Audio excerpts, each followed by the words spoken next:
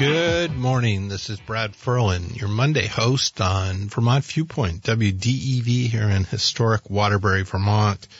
We were talking with Brigadier General Henry Harder, Jr., Air National Guard, and Chief Master Sergeant Dennis Mercier about 9/11. And one of the things that General Harder said to me after we got off the air was there was an incredible amount of generosity from merchants around Chittenden County when 9/11 happened. They were bringing food to the base, ice cream, all sorts of things just to support. It was really a community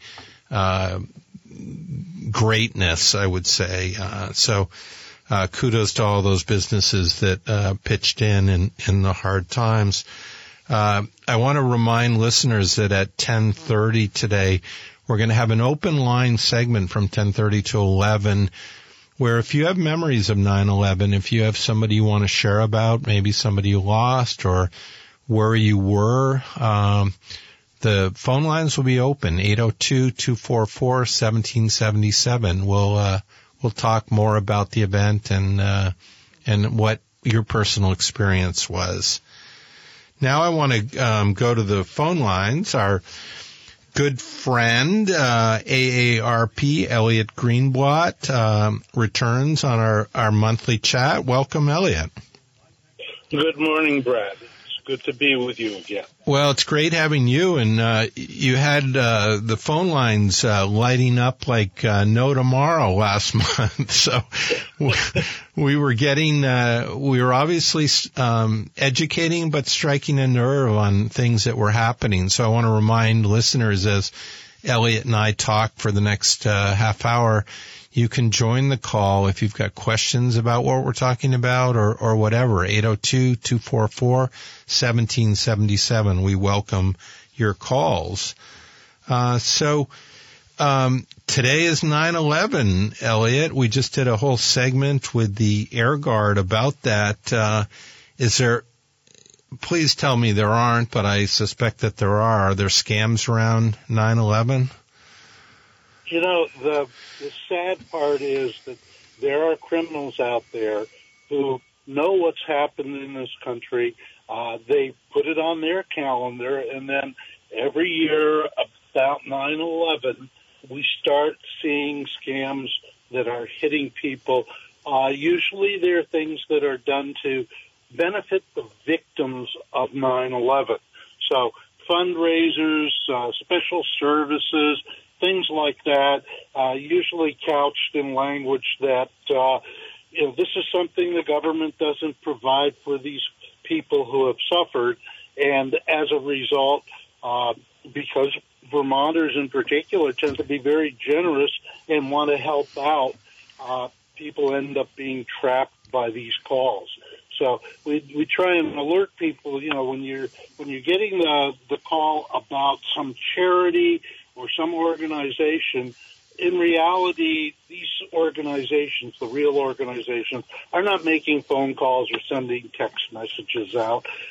So be very suspicious. You can check these things out. If somebody says they're a charity, you can go online to an organization called Charity Navigator, and their website actually reviews charities about how good they are in getting the money to the people they claim to be benefiting, and also how open the books are. So check out the charity before you make a donation is our constant recommendation all seasons of the year. It's quite remarkable what you said, and we were just talking about it a little bit earlier about how generous Vermonters are. They pitch in 9/11 was just talking about the fact that local businesses were giving free food away. And of course, in the flooding, we saw that too recently. But on the other side of the coin, they're being extorted by these scams, which is so horrendous. It's hard to make up, Elliott. Yeah, the criminals out there, and I don't try to, soft pedal what they are. They are criminals. We can call them, these guys or anything else. But they're astute, and they're very much aware of what's happening in the news. So when there's flooding, when there's an earthquake such as the one in Morocco a couple days ago, they're right on the horn to try and find a way to make money out of it. The recent flooding, the storms that hit Florida and around the country, one of the side effects of those is that there are a lot of car dealerships who are sitting out there with cars that were damaged by the flooding. And basically they're not worth very much. And either, they make their way through the auction market or through unscrupulous dealers into the stream of vehicles that are headed into New England. So what we're seeing is evidence of flood-damaged cars where somebody knew they were flood damaged, but purposely, in a way to try and make some extra money, moved them into another part of the country. So we need to be aware of the fact that, there are people doing this. And this is a time of year when people sometimes look at, winter coming, and I don't know if the car can make it. Maybe it's time to get a new car. And, of course, the new car dealers are out there pushing new cars. So it kind of brings a confluence of all these emotions and issues together, and people need to be very much aware of what the vehicles look like if they're out on the market dealing with them. So might this be like through Craigslist or something like that? Just how would they be marketing them to Vermont consumers? They could show up at legitimate auto dealerships. A dealership relies on the honesty of their supply line. Uh-huh. They also will do due diligence in determining whether the car is something legitimate or not. But things are sometimes missed, and that's probably the biggest fear.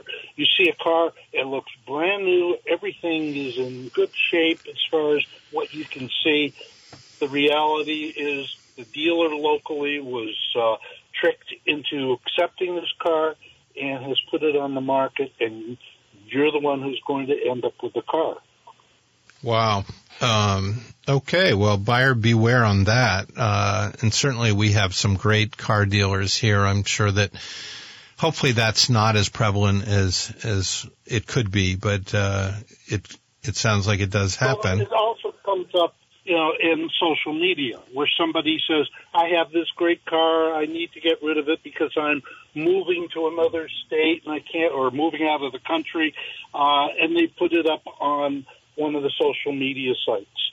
So it can be seen that way, too. And is there an admonition about if it sounds too good to be true? Maybe it isn't. I think that's always the case with fraud. They will try to make the situation look like you're getting a fantastic deal, and as a result, you bite, and you end up afterwards finding out that it wasn't such a good deal.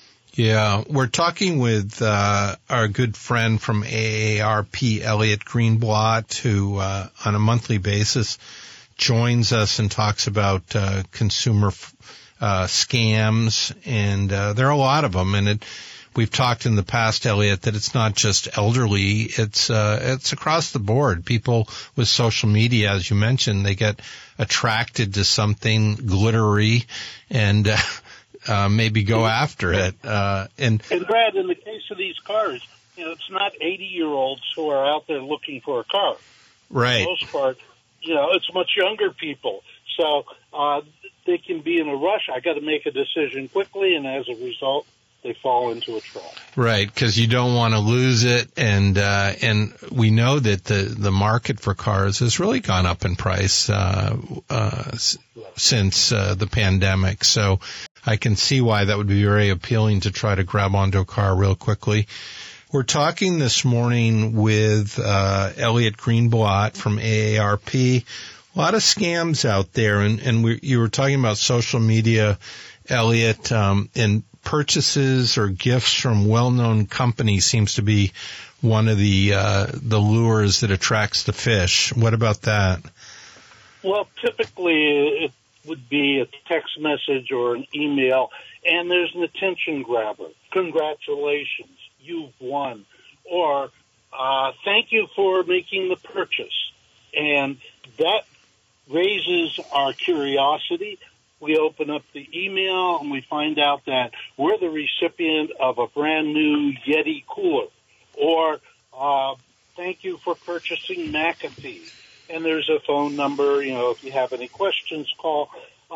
These are attempts to either steal money by getting you to pay for something you actually didn't buy, or trying to get your information, credit card information, personal information that might not be readily available. So we see a lot of these, and quite often the message even comes with testimonials. I've tracked some of the testimonials, and for instance, there's a woman whose name, according to the testimonial, is Layla Sullivan, and she says, it was so great to have won this. I just took a chance, and I won. And I've seen that on at least 20 or 30 different items, and she's either the luckiest person in the world, or she's a criminal, or the person setting this up is a criminal.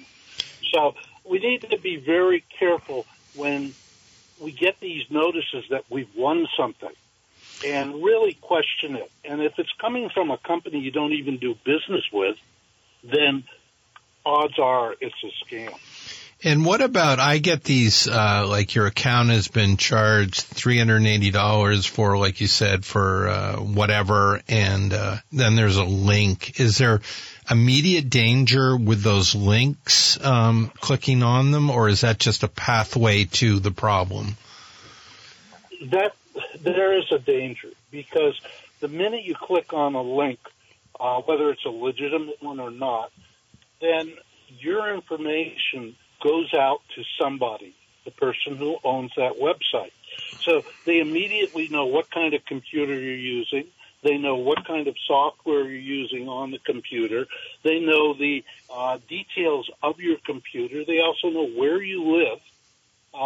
So there's a lot of information that single click provides to anybody. Legitimate businesses use that for marketing. Wow. But, yeah, criminals obviously get a lot of information when you click the link. The two recommendations: one, if you get the phone call or you get the phone number to call because you say, I didn't buy this thing, I better call them and tell them, don't do it. Because now you're confirming your existence to the criminal and you're providing them with your phone number. Yeah, it's exactly what they want, right? Yeah. If you see the link to click, don't click it. And just simply erase or discard whatever the message is. You're not going to end up with something you don't want.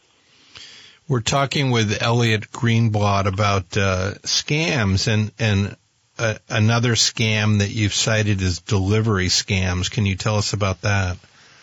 Sure. You get a message, and this could be an email, it could be a text message, saying that we're unable to deliver the package. And you're going, what package? I don't know what package it is. And it doesn't give you any details about that. And it could be FedEx, UPS. It could even be the U.S. Postal Service. If you get that message, just as with that purchase or that gift, don't click on it. Don't call the number. Typically, these scams are trying to collect information from you, and quite often some money, too. If you get a notice saying, we can't deliver the package, but you need to pay us, that should raise red flags all over the place. USPS, unless you've arranged for a pay-on-delivery, is not going to say, we won't deliver unless you pay us. And the same thing's true with the delivery services. They create imposter websites. So you click on their notice, and it looks like you're right there with the USPS or with FedEx or UPS. And the websites are very well copied. So don't make any payment. And the thing to do is report the attempted crime. There are a number of places you can report to. One of them is the Federal Trade Commission, ftc.gov, or to the FBI, and that would be IC3, letter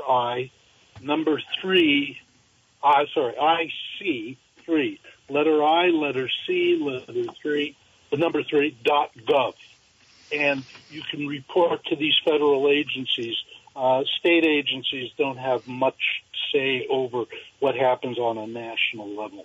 So anytime you get that notice that you have a delivery coming, but you have to pay for it, just get rid of it. And don't be quiet about it, you're saying, because we talked in previous shows where people actually got some compensation back because they pursued the fraud and they maybe didn't get everything, but they got some. Right. You're not going to get a lot back if you get anything, but report it. That's the critical piece, that if these things go unreported, they're not known to the authorities, and nothing can be done to track it. So it's very important to report these crimes so that everybody else has awareness. We're talking with Elliott Greenblott from AARP, our expert on all of the evil in the world with scams. And if you've been scammed and you want to give us a call and just relate, sort of the trickiness of it or whatever, give us a call, 802-244-1777. Elliott, there are scams that from what looks like legitimate utility companies, law enforcement, that they're looking for immediate payment. They're scaring people, I guess. Can you talk about that? Well, these are really, I guess, the sick end of criminals. Not that the other stuff isn't. You get a phone call, it's late at night, it's your utility company. Green Mountain Power is calling you to tell you that your power will be shut off at midnight tonight because of failure to pay your last month's bill. That's going to send a shockwave to the person who gets the call. And the reality is Green Mountain Power and the other utilities in Vermont do not make threatening phone calls. You'll get letters before anything happens. There's a process. So whenever you get one of these urgent things, you get a call from the county sheriff's office telling you that we have a warrant for your arrest and we're going to be coming to your house tonight if you don't pay blah, blah, blah. And the usual form of payment, if it's a utility scam, law enforcement scam, is gift cards. They're untraceable. It may be cryptocurrency that they want. Use Venmo or Zelle. These are untraceable, so it's almost a sure bet that you will not get your money back. Once you hit the send button, the money has been sent to the criminal. So, again, reporting is the critical thing here. And in this case, report the crime to the Vermont Attorney General's office. You can reach them, their Consumer Assistance Program, by calling 800-649-2424, or their website, which is by email, letters AGO.CAP@vermont.gov. And is this information also available at AARP? Can people find the a scam section for that? Right. You can go online to aarp.org/fraud, and you'll have more information than you really want to digest. It's a pretty amazing site. It shows you where the scams are taking place, what the scams are. I think there are about 80 different scams identified and described on that website. So a lot of information. The critical thing, educate yourself. This is not a static area. fraud is always evolving, looking for ways to steal your money and your information. And knowledge is your best defense against the criminals. The other thing you can do, join us. AARP Fraud Watch in Vermont is always willing to take on volunteers. We'll train you. You don't have to be an expert. I started doing this about 8.5, 9 years ago. I knew nothing about fraud. I now am kind of scared because of what I know. Yeah. The point is, you can be a positive part of the picture by helping others by joining AARP Fraud Watch.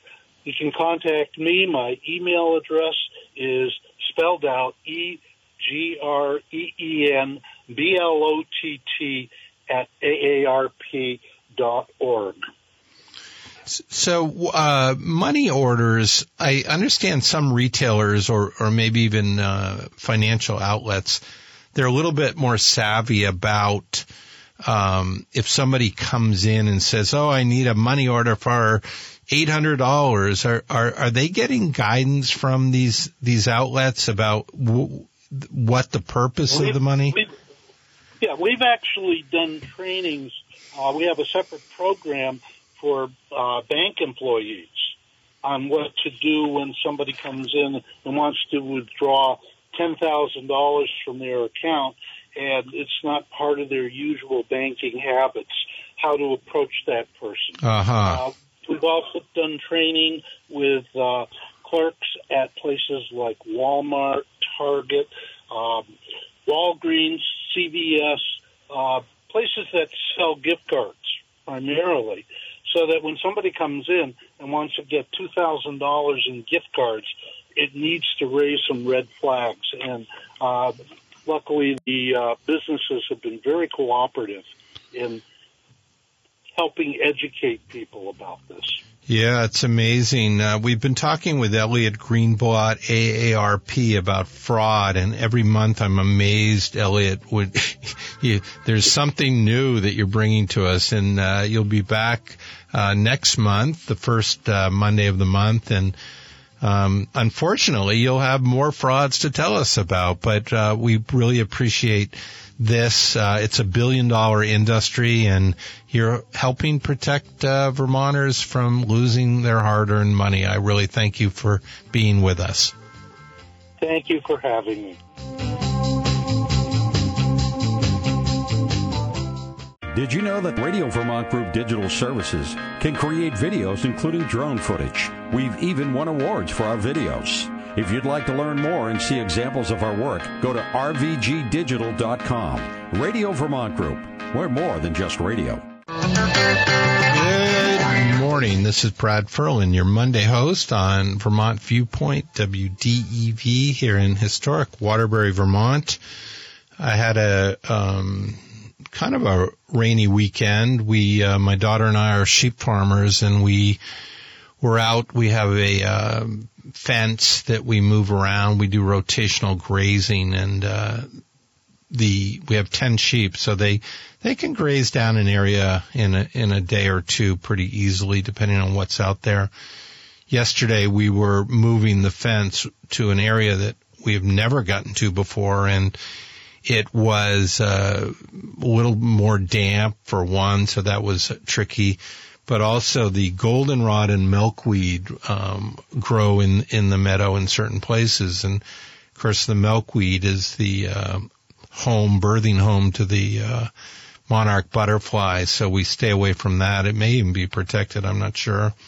And the goldenrod is just poisonous to sheep, I believe, and so we avoid that. So we had a fence line that kind of curved around milkweed, curved around goldenrod. It looked like maybe having a half a fifth of alcohol was the fence maker, and it went all over the place. But lo and behold, the sheep were pretty happy when we brought them out. So this morning, the last segment, this is a little unusual for me to do this, but I want to open up the phone lines, 802-244-1777. We had a very thorough discussion about 9/11, 2001, how the attack unfolded and how the Vermont Air National Guard responded. And I'm also want to just open it up to if you lost somebody during that period. There were certainly there were tremendous amount of losses in New York, 2,996 as a matter of fact, and that included business people. It included fire and police and rescue and just pedestrians. Just a horrible, horrible event, and that occurred not only in New York, it was in Washington at the Pentagon, and in Pennsylvania, the airliner that went down. So with heroic people on board, keeping it from making perhaps a greater destination. But you can join the call at 802-244-1777.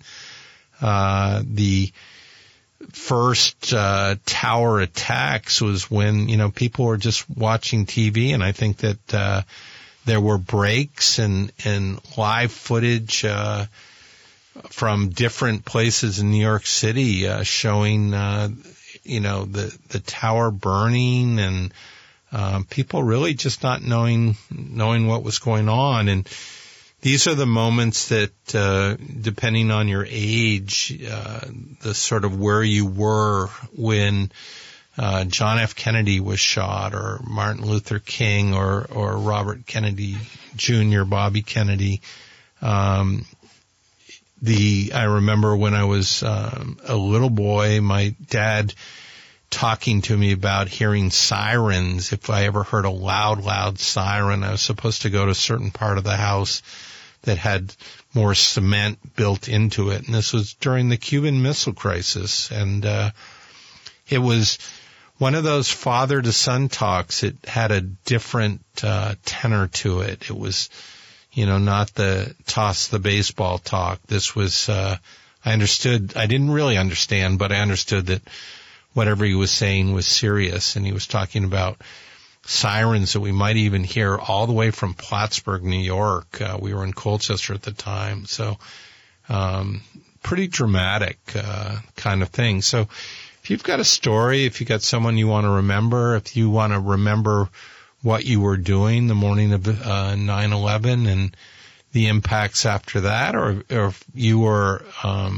related to a guard member or somebody who was involved in Vermont, or any type of activity with 911, give us a call, 802-244-1777. The chronology on it was pretty frightening. Obviously, the first tower attack in the morning, and people not really, they're wondering if it was an accident or if it was deliberate. And first thinking, wow, an airliner really just went off the mark. And then when the second one happened, people really understood that this was something that was very severe. And then I saw a clip of Senator Leahy saying that he was in his office or in somewhere, and they heard that something had happened, and they were looking out the window and seeing suddenly smoke coming up. I guess they had heard that they thought that the Pentagon a bomb had gone off there, but in fact, they were seeing the smoke rise. So that was the beginning of, shutting down Washington, shutting down New York, and ultimately shutting down the country.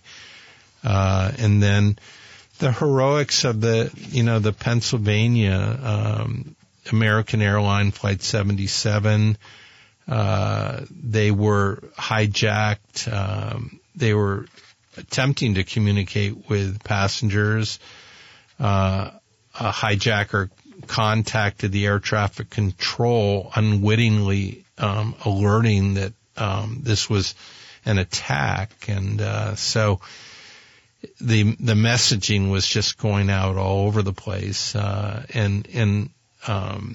we were slowly realizing that something that really hadn't happened in our lifetime was happening, and it was certainly so tragic. The Boston Air Traffic Control was sending out alerts. The Air National Guard jets in Massachusetts were mobilized right away, and as you heard from General Harder earlier, the Vermont Guard was not only being mobilized, but they're a little bit ahead of the game. They knew that this was serious, and they were preparing for takeoff even before they were actually ordered to do so. I've got Pete here, and Pete, you were you're a youngster, right? And I've got a calculator up right now because I never can tell how old I am in my past. So on September 11th, 2001, I was 9 years old. So I think I was in 4th grade at the time. So during that time, I just remember really just sitting in class, and it was scary. You knew something was going on because teachers were kind of walking around or rushing down the hall and everything. I went to school in Colchester.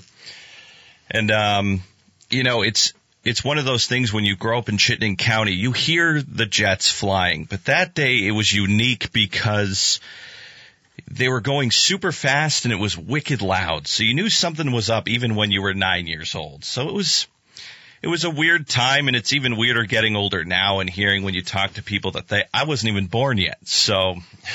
Yeah. And, I don't remember the Chronicle. I think I had kids in school at the time, or my son was in school. Were you released? I think we were, because my mother is a teacher. She was also a teacher in Colchester. So I think we were released early, but I remember her picking me up, and, I respect all the parents back then because they didn't know how to talk to you about it if you were younger kids. So it was hesitant in the car, but eventually she said what was going on. But I just remember was worried if my grandmother was okay or not, my father's mother. But,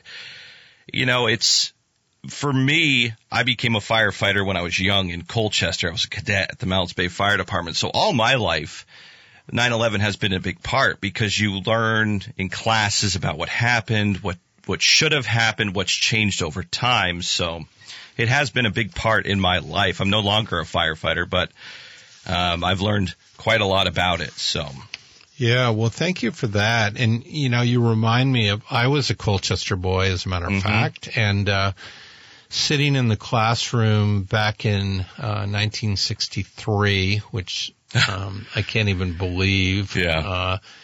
And the janitor comes to the door of the classroom, and he was crying, somewhat crying, and he goes, "The president has been shot." And it was just so remarkably dramatic. And I think that we soon were put on buses and sent home, and it was just this unusual, what is going on? Yeah. The unexpected. So it was and it's weird now because, growing up, you had a few breaks in between big historical incidents. But now it just seems like there's something going on all the time. So it's sad to see how some people become numb to these things and do forget about 9/11 or Pearl Harbor or anything that happened in the history of war. So, yeah, the abnormal becomes the normal. I think what you're saying. Yes. We're talking about 9/11. We want to honor if somebody wants to give a call and talk about their experience, or maybe honor a loved one who they lost. We welcome that call at 802-244-1777. We're going to take a short break. This is Brad Ferlin, WDEV Vermont Viewpoint, and thank you, listeners. Good morning. It's Brad Ferlin, your host on Vermont Viewpoint, WDEV here in Waterbury, Vermont, historic Waterbury. My grandparents lived here from way before I was born, and my grandfather was a psychiatrist at the state hospital from the 20s until the 60s. So they had a house right off of Randall Street, right on the state hospital grounds. I was here a lot as a little kid, wandering around. That was my normal in institution world here that was part of Waterbury's fabric for since early 1900 and something. We're talking about I want to just mention first the coming up is Bill Sayre, Common Sense Radio, our great friend Bill, and always topics of interest and guests who boil down what's the what's the real world about something. My good friend Charlie Papillo is coming on at 1:00, and there's something about pumpkins, big pumpkins. So if you're interested in that, if you went to the Champlain Valley Fair, there were enormous pumpkins on display, and I believe that Maz's Farm Stand is doing that this month for an October or a September or October event where they bring in the giant pumpkins and they weigh them, and it's quite exciting. And there was a guest who I don't think he made it on, John from Waterbury, where they have they grow giant sunflowers here in Waterbury, and a lot of the area youth and probably adults too get to grow sunflowers. So look for that. That sounds very exciting. And of course, the sunflowers are peaking now. And funny thing about sunflowers is they follow the sun. They'll be in the garden and they kind of look around and see where the sun is at.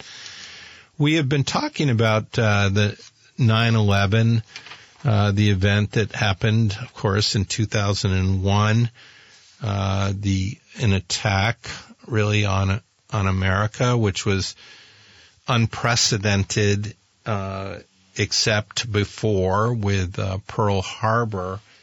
And Pearl Harbor had enormous losses, 2,403 personnel, including 68 civilians, and damage to 19 U.S. naval ships, including 8 battleships. So it was, and then 9/11, there were 2,997 losses of people from our own, from the United States, and 19 hijackers lost their lives as well in the terrorist attack. If you've got a story or you remember something about 9/11 that you want to share, give us a call, 802-244-1777. We were talking earlier with General Henry Harder, who was a pilot, an F-16 pilot, came back to Vermont from being in meetings out of state. A number of his colleagues were in the air and were called back to Vermont, or called back to the base by the air traffic controller, and thus began a mission of 122 straight days of flying over New York City. I want to go to the phone lines, though, and welcome Catherine from Moortown to the show. Welcome, Catherine. Brad, I'm glad you're doing this show, and I'm surprised that your phone isn't ringing right off the hook. Well, I'm glad you're here. Too old to remember it, or what? I don't know. It was getting lonely in here, so at least there's you, Catherine. Thank you. I'm sure there's more than just me listening, but I wonder if people are too old. I mean, anyway, here's what I want to share. I had a niece that worked right across from the towers, and she had just arrived at work, and they told her not to hang up her coat. They needed to run. And so she would be in that group of people that you saw running out of the city. Oh, wow. I know. Oh, wow is right. And I called her this morning, and she said she's over the trauma of it pretty much. So they were, the picture I remember is them sort of running across a small bridge or roadway. Is that right? Just desperately running for.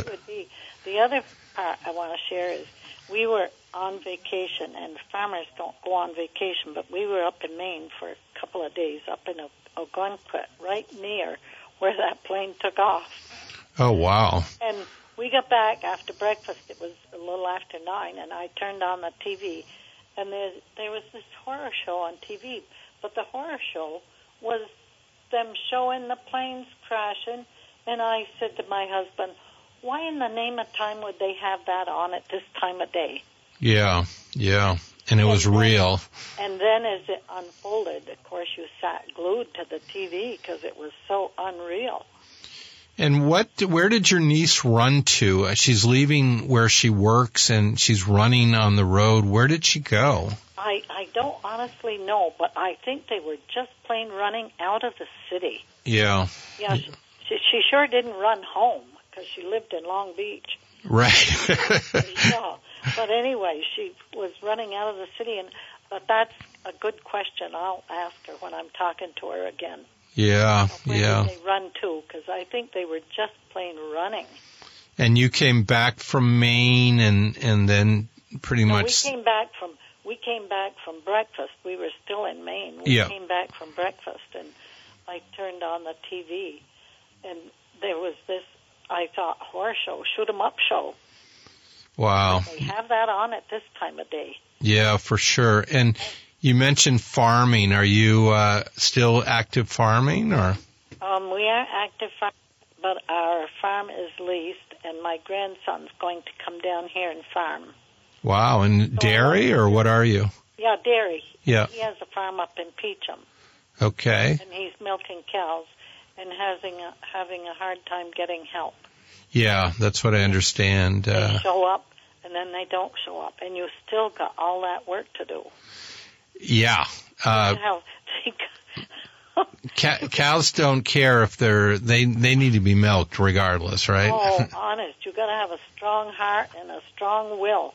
Yeah, and do you have Holsteins, or what do you have? Yeah, he has Holsteins. Yeah. Yeah. So we were in dairy for a long time, but he's going to come down here and farm. I don't know when, because his corn got all wiped out this year. When everybody talks about disaster. Yeah. A whole corn crop, and think of a barn full of hungry cows. Well, I didn't drive through Moortown, but I did drive through Cambridge right after the flooding, and I'm a lifelong Vermonter, and I've never seen a cornfield devastated, this ugly green mush. Oh my! And you just think of, the project is going to be to clean up the trash and everything that's in it, and the flat tires, but it's ongoing, and this year it was worse. It was worse than 2011. Yeah. Yeah. Well, all right, I'll get off the phone so somebody else can call. Well, we welcome callers. Catherine, thank you. You're my rescue farmer helper person. Thank you. Well, I love to hear about your sheep and your grazing. Oh, well, thank you. Yeah. That's special.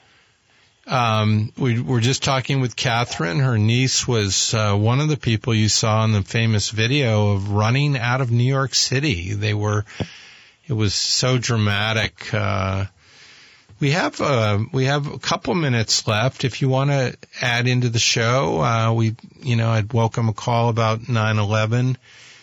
We had a great talk with General Harder earlier.